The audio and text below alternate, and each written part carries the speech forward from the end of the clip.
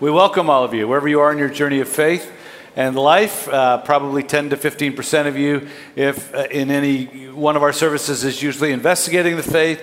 Another 75 to 80% of you are believing but have your own questions. So this is a great place to get your questions asked and answered. And this part of our service is where we look at a portion of Scripture. We've been looking at the book of Galatians. We are now in the 3rd chapter.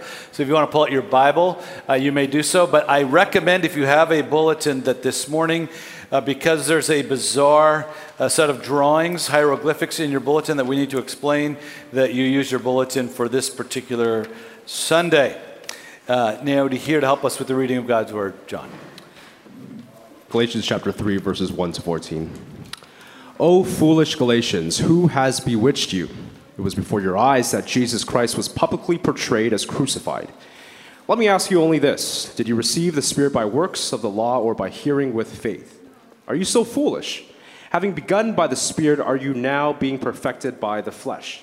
Did you suffer so many things in vain? If it was in vain. Does he who supplies the Spirit to you and works miracles among you do so by works of the law or by hearing with faith? Just as Abraham believed God, and it was counted to him as righteousness.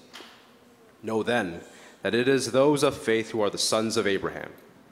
And the Scripture, foreseeing that God would justify the Gentiles by faith, preached the gospel beforehand to Abraham, saying, "In you shall all the nations be blessed." So then, those who are of faith are blessed along with Abraham, the man of faith. For all who rely on works of the law are under a curse, for it is written, "Cursed be everyone who does not abide by all things written in the book of the law, and do them." Now it is evident that no one is justified before God by the law, for the righteous shall live by faith. But the law is not of faith, rather, the one who does them shall live by them. Christ redeemed us from the curse of the law by becoming a curse for us. For it is written, "Cursed is everyone who is hanged on a tree." So that in Christ Jesus the blessing of Abraham might come to the Gentiles, so that we might receive the promised Spirit through faith. This is the word of the Lord. Thanks be to God. Well, I remember one day taking a walk on the campus of Western University. I had kind of wound up my work in the secular fields and gone into Christian ministry. I was assigned to the campus of Western to work with university students, help those who are skeptical, those who are seeking, and those who are Christians to understand the Christian faith more clearly. But I was tired and I was frustrated because of my own internal battles. I still had deep internal battles with pride, defensiveness, lust, and greed. And I remember praying to God saying this: when was the last time I didn't feel tempted by money, sex, or power? When was the last time I didn't criticize someone with quiet pride? There's got to be a better way. Life just feels like a grind. It's a constant battle against all these things. Against. Where's the joy that I once had as a new Christian? I became a Christian here.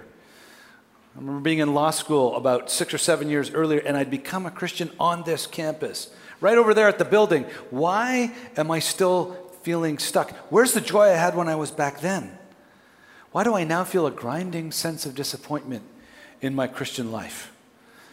I remember Jesus' words to the church at Ephesus, written in Revelation chapter 2, where he praised them for being mature and discerning and not growing weary in enduring, and their adherence to good teaching. But, he says, I have this against you. Your first love you have left. And I felt that was beginning to happen. And I don't think I'm the only one who's ever felt that way. I do believe that many people who are here are Christians who have something analogous in your own heart. You understand what it feels like. And if you're here and you're curious about the faith, you're worried that that will become you. That you'll become this dutiful, anxious, slightly disappointed person trying to ascend some spiritual staircase. And it's just going to get frustrating, and it's going to become a grind, and you're going to ask, is it worth it? And Paul here has an answer to that question, because Paul says there's a better way.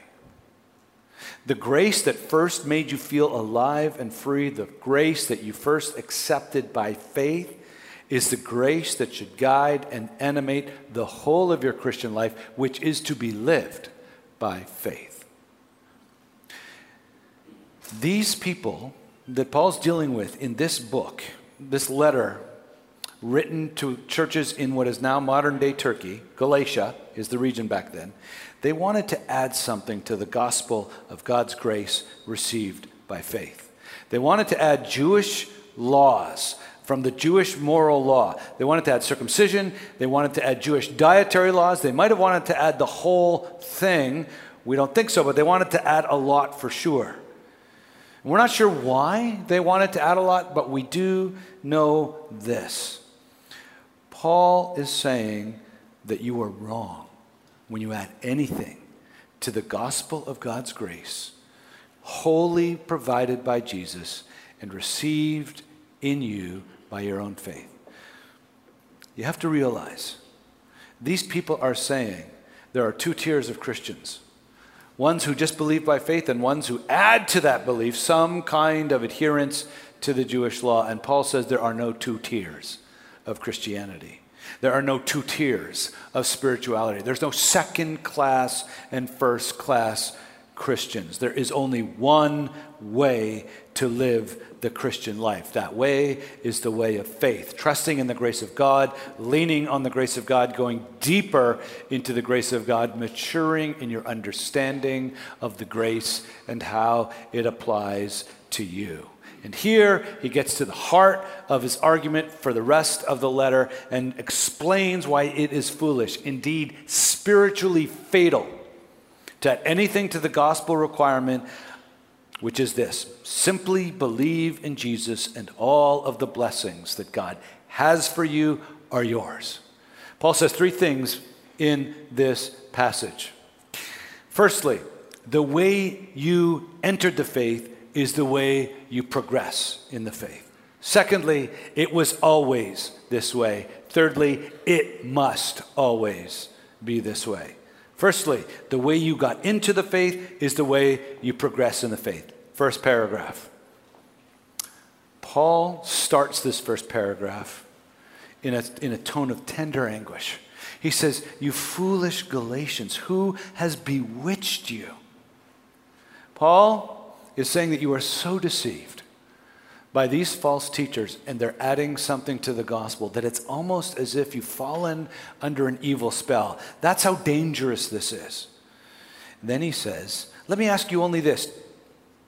No, then he says, it was before your eyes that Jesus Christ was publicly portrayed as crucified.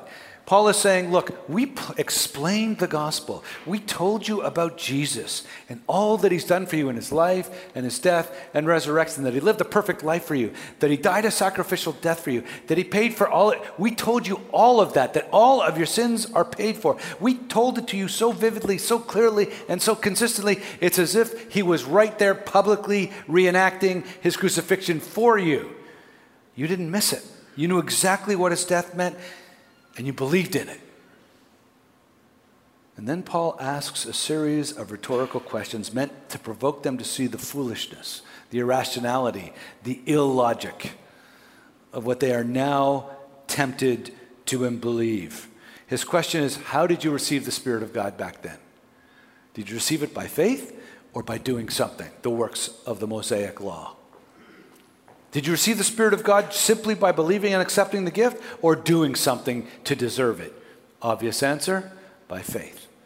Then a second, more pointed question comes right up. Having received the Spirit of God and the forgiveness of sins simply by faith, having gotten all of that, are you now really trying to be perfected by, the word here is translated the flesh.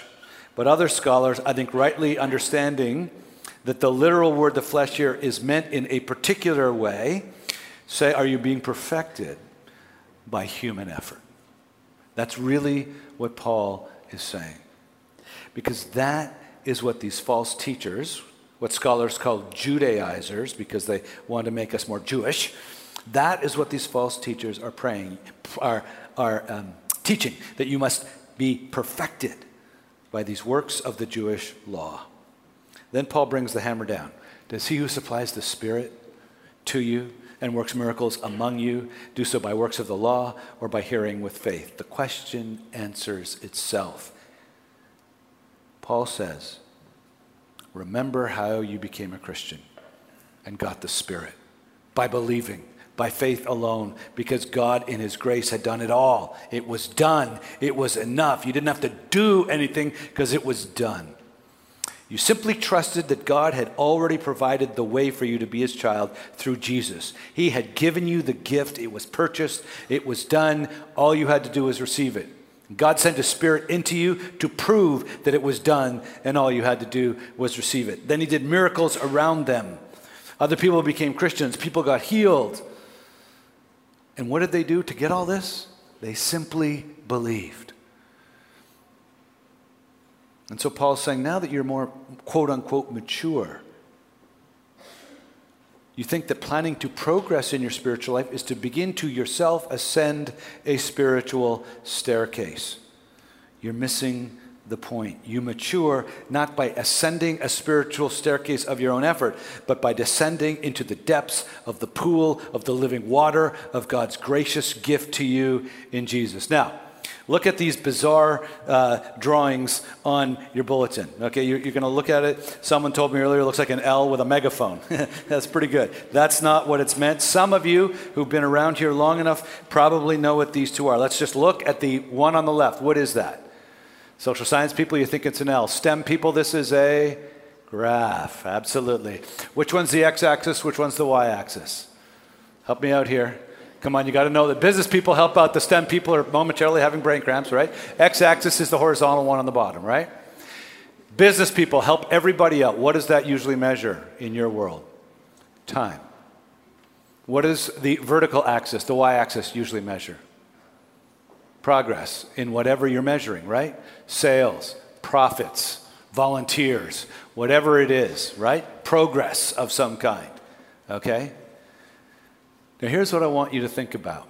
Look at this graph and ask yourself, when I ask you, how are you doing spiritually? Doesn't a graph like this come into your brain? Because I have talked to a lot of you, and I draw this graph on the whiteboard in my office. And you look at the graph and I say, tell me what your spiritual life should look like. And they go, obedience at the bottom, time at the top, vertical, time at the bottom, obedience, the top one, or maturity or sanctification or whatever technical word you want to talk about growth in your Christian life, progress. So, and they want to see it going up over time. Yeah? Nice 45-degree angle, that's perfect. I said, great, that's what it should look like, good. Now what's it actually look like? And then they do something like this, you know, right? Canada's Wonderland, one of the rides, just a roller coaster, that's their actual spiritual life. And so I look at them and I go, so this is what it's supposed to be, and so you're filling in the line on that graph, and I said, how does that make you feel? And these are the words this is what I usually get. I usually get the look down.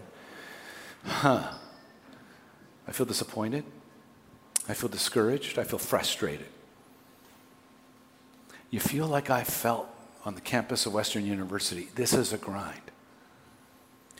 And I say, how do you feel when your own self-assessment is low and you should be up here and there's a big gap? They go, it's terrible. Shouldn't be there. I said, okay, tell me how this graph and your lines makes you feel generally. Discouraged, dutiful, anxious, guilty. I said, is this typical of how you generally feel about yourself in your spiritual life? Yes. 99% of the time. I mean, I've done this with like 40 of you in the past year. This is a small but pretty clear sample size. This is what we do. What's wrong with the graph? What's wrong with the graph? The graph is what's wrong with the graph. Because what's the graph measuring? Me. You. Yeah, all the guys I did this, me, I know this, it's you. You're measuring your progress. You're stuck on you. You're focused on you. And when you're doing well, you're kind of proud and happy. And when you're doing low, you're discouraged and anxious. And you mostly feel low because we're Torontonians and we always have high standards, right? So we're always below the bar of what we expect. So we sit around and our spiritual life is quiet disappointment with ourselves and thinking God doesn't even more disappointed. So do you really want to share this kind of Christian life with skeptics and people who are friends? Is this what it's all about? Now look at the other diagram. This diagram has two lines moving away from each other. The top line moving higher is meant to be your view of God. This is your subjective view over time. When you first become a Christian, God's pretty high, you're pretty low, and there's a great gap between the two of you. But there's a cross where Jesus comes down and bridges that gap and dies for you. And you feel at the beginning of your Christian life what? Joyful, happy, free. You love God and you're excited about Him. But then what happens? As you become a Christian longer, your view of God just goes up. You see how beautiful He is, how holy He is, how lovely He is. And also the Holy Spirit works in you and begins to show you how deeply selfish you are, how deeply self-absorbed you actually are, how even your best efforts you hope somebody notices. And you begin to realize, at the deep levels of my inner motivation, I'm pretty self-absorbed. And your view of your own sinfulness begins to make you feel lower about yourself. And so suddenly, 3 or 4 years down the road, look what happens. You become a Christian for 4 years and you thought, you know what? In 4 years, I'm going to be closer to God than I ever expected to be. And 4 years later, you're like, how come the distance has doubled? And how do you feel? Discouraged, dejected, anxious, guilty. Just like the graph just left to it. So what's so good about it? Here's what's so good about the diagram on the right. You know what you do at that point? You realize that grace is for Christians too, and that every single one of the things that you're disappointed about right now, Christ died for. Christ knew about. And Christ's grace covers. Because grace is for Christians too. And you keep letting the cross get bigger. As they go farther away, you can choose. You can make it let you feel devastated, or you can allow God's grace to crash in on you as you realize I'm way more sinful than I ever thought I was. But God's grace is bigger than I ever imagined it could be. Now let me ask you, the graph or the diagram with the cross getting bigger in it? Which one of these do you think would be better for you to embrace overall, for your own personal joy? Let me show you this again. This is about you. This one on the right is about God and the greatness of His grace. Which one do you think honors God more? It honors God more. It frees you more. And it represents the New Testament teaching of the gospel better. Now, both of these are very simplistic understandings. I get that. But I want you to see, we naturally make a graph and chart our progress because we want to know how we are doing. But God wants you to get rid of the graph and grow the cross so that you go deeper and deeper as you learn about your own sinfulness and your own mistakes and the depth of your own selfishness, that you will grow in your understanding of just how big God's grace is. Faith was the way into the Christian life. It is the way forward for the Christian life. Faith is enough. The gospel is not the ABC of the Christian life. It is the A to Z of the Christian life, as Tim Keller once said. Now, you may push back. Wait a minute. What about works? Works are important. Works are necessary. Yeah, actually, as we're going to learn later in this letter, there's a kind of truth to that. Works really are necessary. Okay? But faith plus works doesn't equal salvation. Faith equals justification plus works as a response by the Holy Spirit coming into you and the love pouring out of you. And what kind of works do you think God feels most delighted with? I'm a father. When my daughter begrudgingly does what I ask her to do consistently with a begrudging attitude, do you think I enjoy her listening to me? But when my daughter freely joyfully because she loves me, does it before I ask her. Which one of these? It's the same activity. Which one of these delights my Father's fatherly heart more? Which kind of works do you think actually delights God's heart more? Works that come out of a heart of gratitude, works that come out of a heart thrilled with the love of God, amazed that God loves you. These are the kinds of works that God is hoping to get from you. Works out of one who has felt and experienced God's love. The way in is the way forward. The way in is the way deeper into the depths of the waters of God's grace, not ascending a tiring spiritual staircase to God. Second point, faith is not only the way forward, it always was. In the second paragraph, he talks about Abraham. Matter of fact, in verse 6, he picks it up and says, just as Abraham believed God and it was counted to him as righteousness. He's quoting Genesis. And then he explains it. Know then, those of faith are the ones who are sons of Abraham. In other words, it was Abraham believing God which attracted God's love, blessings, him being God's child. It wasn't anything else. And then he says these powerful words. The scripture, foreseeing that God would justify the Gentiles by faith, preached the gospel beforehand to Abraham, saying, in you shall all the nations be blessed. That's quoting Genesis chapter 22. Now, we need to understand something here about the Jewish faith.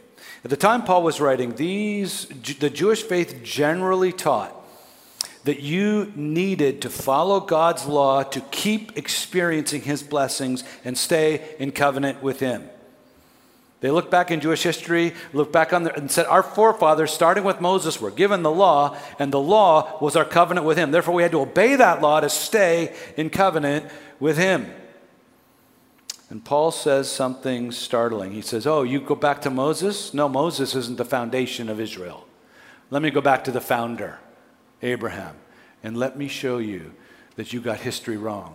It's not obedience to the law that keeps you in covenant with God. It's grace received by faith. Look at the life of Abraham. You see, Abraham was given the promises of God, and part of that promise was that in your offspring all the nations of the earth are blessed. Genesis 22:18. And that other verse, all the nations, in you shall all the nations be blessed, i.e. coming from you, somehow the whole world's going to be blessed. Well, coming from Abraham, his offspring is Jesus Christ. 1,700 years after Abraham was given this promise, about 1,700 years, a man named Jesus was born. And Jesus precisely fulfilled the several promises to Abraham that in him or through him by his one offspring, all the nations shall be blessed. Point being, Abraham by faith received the incredible promise of the gospel of Jesus coming. Now I want you to just think about this. We're going to stop for one moment here, and I want to address those of us who are curious about the Christian faith. Because oftentimes those of us who are curious about the Christian faith have trouble intellectually believing that this isn't something fairly absurd and primitive. But I want to ask you, those of us who are curious, and I can ask all of us, 2 weeks ago, who would have been able to adequately predict the Canadian election outcome? Just go back 2 weeks. Do you remember the polls 2 weeks ago? Some of us don't care. Okay, I'll fill you in. Okay, 2 weeks ago, the Bloc Québécois was rising in Quebec. Liberal support was falling. 2 weeks ago, the NDP was surging. So the week before the election, there were all kinds of speculation. NDP support could split the progressive vote. They could take a bunch of seats from the Liberals. We could see a strong conservative minority sneaking in based on these projections. Scheer now is ahead in the popular vote, which turned out to be true. That combined with the surge of NDP support and Bloc Québécois support, siphoning off Liberal support, we have a very good chance of seeing a very, very close, too close to call election. What happened? Wasn't that close? They were all wrong. All the best pollsters and all the best pundits in Canada with all the best tracking information on a week's notice missed how big the Liberal minority was going to be, or most of them did. Some of them got it fairly right. Here's the point. With all that information, on this one event coming a week later, we couldn't get the prediction right. And yet the Bible, over 1900 years of writing, has 40, 50, 60 predictions about Jesus, written from the 1700s all the way up to the time of Christ, all the way up to 300 years before the time of Christ, 40 or 50 predictions that become precisely true in his person. You tell me what the mathematical probability of that is. We don't just follow some ancient book filled with errors. We follow a book that has an incredible internal unity and an unexplainable prophetic power to predict the truth. And now let's get back to the point to Christian original readers that Paul was pointing to. What Paul is saying is, okay, all of you, go back to the founding of God having covenant with the Israelite people. What was that based on? Grace, received by faith, which is all that Abraham needed to inherit all of the blessings. And grace, received by faith, is all you need to inherit all of the blessings of the Christian faith, to have the Spirit come into you, to have miracles working around you, to have you completely changed from the inside out. That is the point that he's making with Abraham. Now finally, I just want to explain something to us, because there's something I just want to explain to a bunch of us who are a little bit confused about the nature of the Old Testament law and how it works with the New Testament.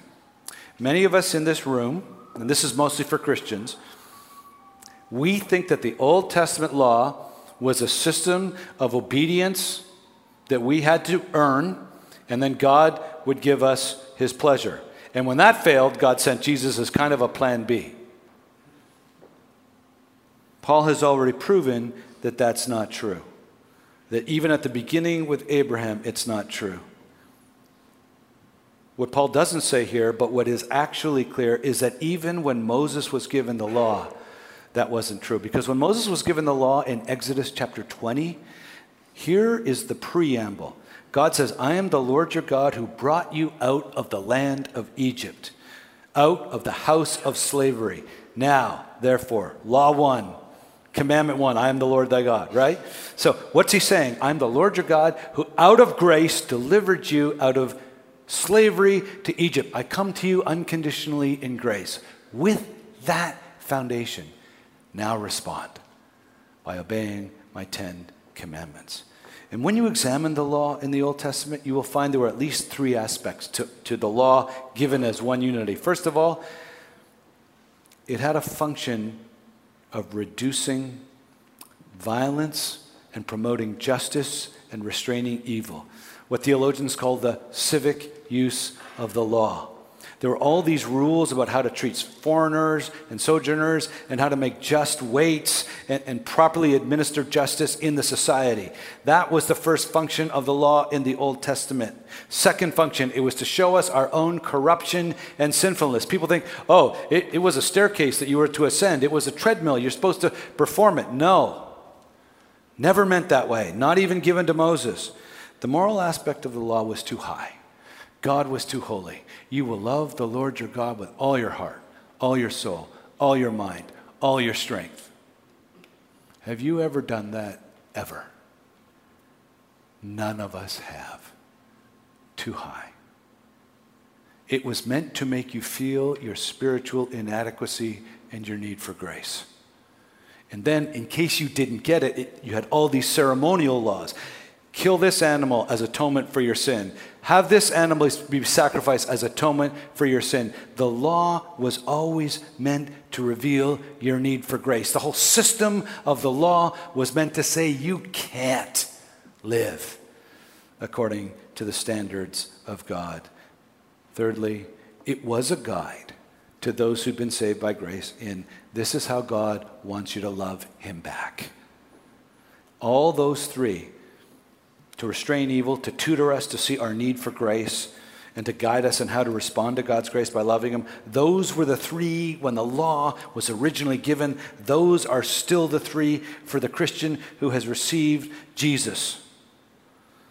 There has only been one way to approach God ever. From the beginning of time, God has had one way, by grace, through faith in him and his grace as he reveals that grace to us. In the Old Testament, it was revealed in the way the law forced you to examine yourself and rely on sacrifices for grace.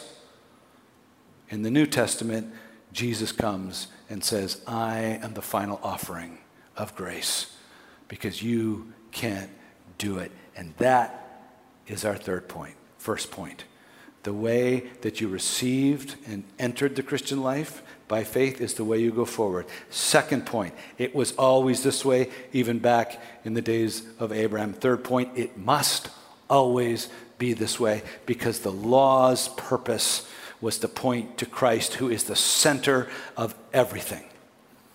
Look at verse 10, our third paragraph. For all who rely on works of the law, now he gets general. Not talking about Jewish history here. He's talking about a general spiritual principle of architecture for the universe that we live in. For all who rely on works of the law are under a curse. For it is written, cursed be everyone who does not abide by all things written in the book of the law and do them. Paul's saying, here's the spiritual architecture. You want to try to obey some of God's laws and you want to merit his approval? You got to do all of them. James makes the same point. You can't take some of the laws and say, I'm going to do those and that's going to make me in better standing. The minute you begin to make your walk with God dependent on your behavior, God says, fine, here's the whole list of the law. Now go and love me perfectly and love your neighbor perfectly and let me know how that goes for you. Here's Paul's central argument. It's the argument of this book. It's the central argument of the New Testament. If you rely upon works of the law on your own effort, you are under a curse. The immutable law of spirituality is this. We cannot please God in our own efforts. We cannot obey his law. We're too selfish. We're too sinful. We're constantly falling short. And therefore, his judgment justly falls upon us, and we're under a curse. God is holy.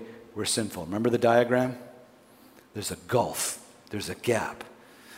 God cannot love or support our moral wrong. Even as we cry out in public for justice, here's what we do quietly in our inner selves. We crave power. Michel Foucault may have said it best. One of the fathers of deconstruction and postmodernism said, the strategic adversary is fascism. Most of us don't know what he means by fascism, but he explains it. The fascism in us all, in our heads, in our everyday behavior, the fascism that causes us to love power, to desire the very thing that dominates and exploits us. You know what he's saying? We publicly talk about social justice. We hate exploitation. We hate oppression. And we privately crave power so we can exploit and oppress. No one is justified. No one meets God's standards. No one passes his exam. No one is declared righteous. Not the most progressive person, not the most moral person, not the happiest, not the most patient person we've ever met, because the law forces you into God's standards and they are too high. That's why Paul can say there's none righteous, there's none who seeks for God. Then if that is true, how can the curse on us be lifted? Paul tells us, here's the architecture of the universe. We're all under a curse. But Jesus Christ came to redeem us from the curse. There's only one way to God. You see, no other religion, no other spiritual pathway, no other moral framework gets us out from under the curse. We are trapped like slaves. We are either under God's law and fail, or under God's grace through Jesus, and our failure is put upon him. And put on him he did. It says Jesus redeemed us. That's the language of the slave market, where someone comes and pays the sufficient price to free you. And that's what God did for you. He alone was the one human who actually sat under the works of the law and obeyed them perfectly. He did not attract God's judgment. He attracted God's pleasure. And then he climbed on a cross and he said, I will now take the judgment of others upon myself, and I will be the guilty sacrifice to pay. I will substitute my innocence for their guilt, and I will take the curse aimed at them. And he paid the penalty of that curse. He took the judgment, and one of his last words on the cross was, it is finished. He took all of God's judgment of all of the sins of everyone who believed by faith, such that the sins you once had, the sins you do have, and the sins you will have are all covered by his substitution. Everything you need, everything you will need has been done. You need to do nothing more. Now, if you're here and you are curious about the Christian faith, I want you to hear this. Christ became a curse for human beings. He didn't come to give you a moral template for how to lead a good life. He wasn't just a good teacher. He came to take your moral wrong, which puts you under a curse, and he came to bear it for you. And he opens up his hand and he offers you perfect forgiveness, God's adopting love. He says, I've paid for you, now just accept the gift. And he offers you right now, where you are, the opportunity to just ask him to come in, to be your God, and to take the curse away. That is the offer of the gospel. And I urge you to accept that offer. There's no other way. He met God's standard and he alone. You are either going to sit under God's standard and become cursed for it, or you are going to let Christ be a curse for you. Believe in Jesus. Ask him to come into your life, and he will forgive you. And if you're a Christian, what I want you to say is this. Firstly, God loves you as much today as he ever did, despite your manifold failures with him. I get it. I feel that way. It's hard to believe. It really is. But I've got to have faith. Faith sometimes means denying what my emotions are screaming at me. Relax. God loves you as much as he did when he first forgave you. But secondly, reflect. Lose the graph. The graph is destroying your joy, killing your love, increasing your anxiety, and threatening to make Christianity a dull, miserable, boring affair. It's not meant to be. Lose the graph. Grow the cross. Understand how deep God's grace is and walk and meditate upon that. Martin Luther said, I have to beat the gospel into my head every morning. I know that feeling. I'm a self-condemning, self-disappointed guy with what I think are ridiculously high standards until I think of God's, which are infinite. And then I stop having those standards and I realize I need his grace. My default position is to try and earn God's. I think yours are too. Lose the graph. Grow the cross. Dive deeper into the grace of God. Several years after I had been on campus, I went back to London, actually just about a year and a half ago, for the funeral of one of the people who had mentored me back in those days when I was grinding my way through that miserable period. And while I was back in London, I reflected on this man who had mentored me when I was first in ministry, and then I reflected on those days of grinding and tiredness and fatigue. And I reflected on the fact that I am really still quite proud. I was actually challenged about someone seeing some arrogance in me lately, and I was like, you know what? I think that person's right. And I began to catalog all the ways this week my pride and my arrogance had still residence in me.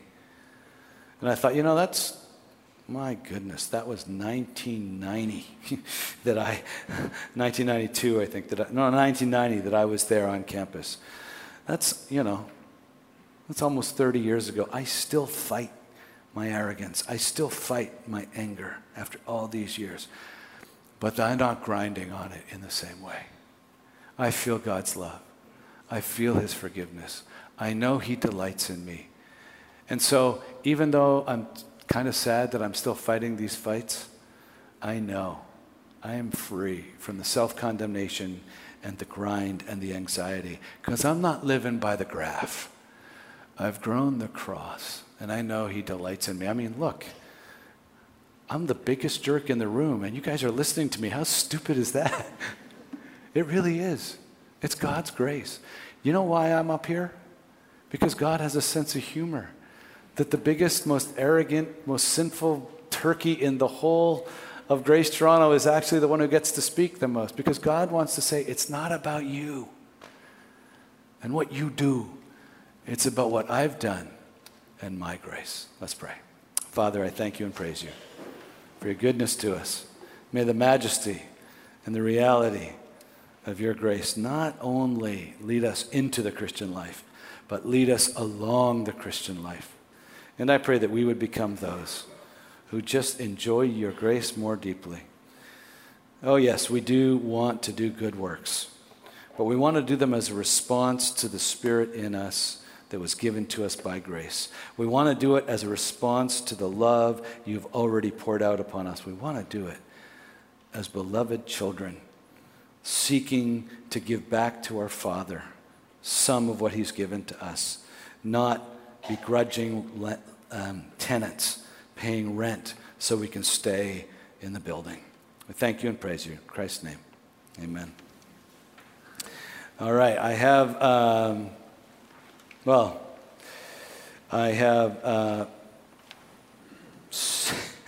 17 questions. Come to me afterwards. We'll get some of these done. I'll start with a couple of these just before I stop.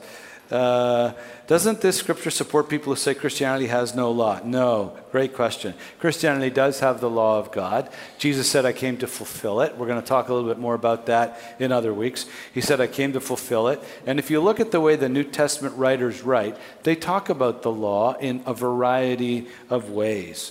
They don't say that the law, that the Ten Commandments are over. They apply them through Christ in a new way, that it should be on your heart.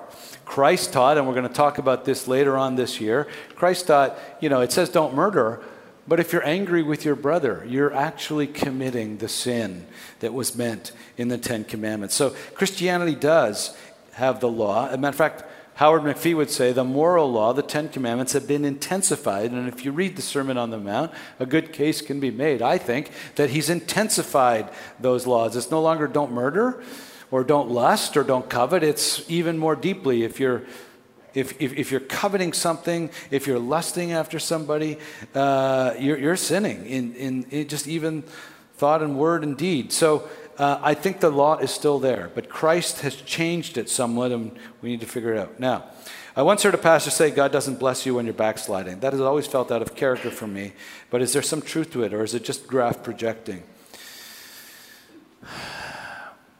Okay, so here's the other side of it.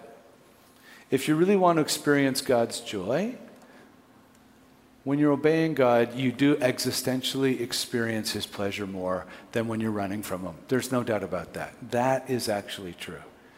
God's still your Father. God still has the same love for you. But you, by your own guilt and by your own resistance to God, you are blocking his love and his grace and his joy from pouring into your heart. But when you do obey God, when you do the things that God wants you to do, your receptacles are open and his love just pours into you. There's no permafrost stopping it from getting in. The permafrost is the permafrost of your soul. Does God's love for you change? No, but your experience of his pleasure does change based on how much you are enjoying God and obeying him. Very good. Massive questions. Many Reformed commentators insist that Paul is addressing here exclusively justification regarding the foolishness of the Galatians. On what exegetical ground do you infer Paul's exhortation as it relates to sanctification in this passage? Okay, highly technical word. Okay, joy of seeing the cross as opposed to spiritual performance review. When Paul says, why are you trying to be perfected by human effort? Every reasonable scholar that I've read infers that comment to mean sanctification. So you say that most scholars don't say that. I'm not sure which scholars, whoever asked this question, is talking about. Almost every scholar I know thinks that Paul has begun to talk about the whole of the Christian life starting in chapter 3, which would be including this word sanctification. So maybe you can come up to me and give me the scholars you're looking at, because the ones I'm looking at all agree that Paul is saying you started this way, but you're trying to continue this way. That continuing is what Christians call sanctification. So, last question I'll do. Differences between Old Testament and New Testament Christians is it just that we know of Jesus and have the Holy Spirit? What are the implications that God's people did not have the Spirit? Oh, man, that question's about a 3-hour answer. So David says, where can I go from your Spirit? Where can I flee from your presence? In Psalm 139. David's an Old Testament believer in God. Doesn't know Jesus' name, but is clearly considered a person. Now, first thing I need to say, if you're an Old Testament believer, your faith in God as you know him, Yahweh, as he's shown himself to you, and trusting in his grace through the sacrificial system, knowing that you need it, does enough to justify you, because God's going to look forward in history and he's going to take Jesus' death and he's going to apply it to the belief they had. Jesus' death combined with their belief will save them. That's how it works. God looks backward in time from the cross because God's outside of time, so time isn't like something he's living in. God enters time, but he's outside of it. And so God will do it backwards, but he does it forward too, to me.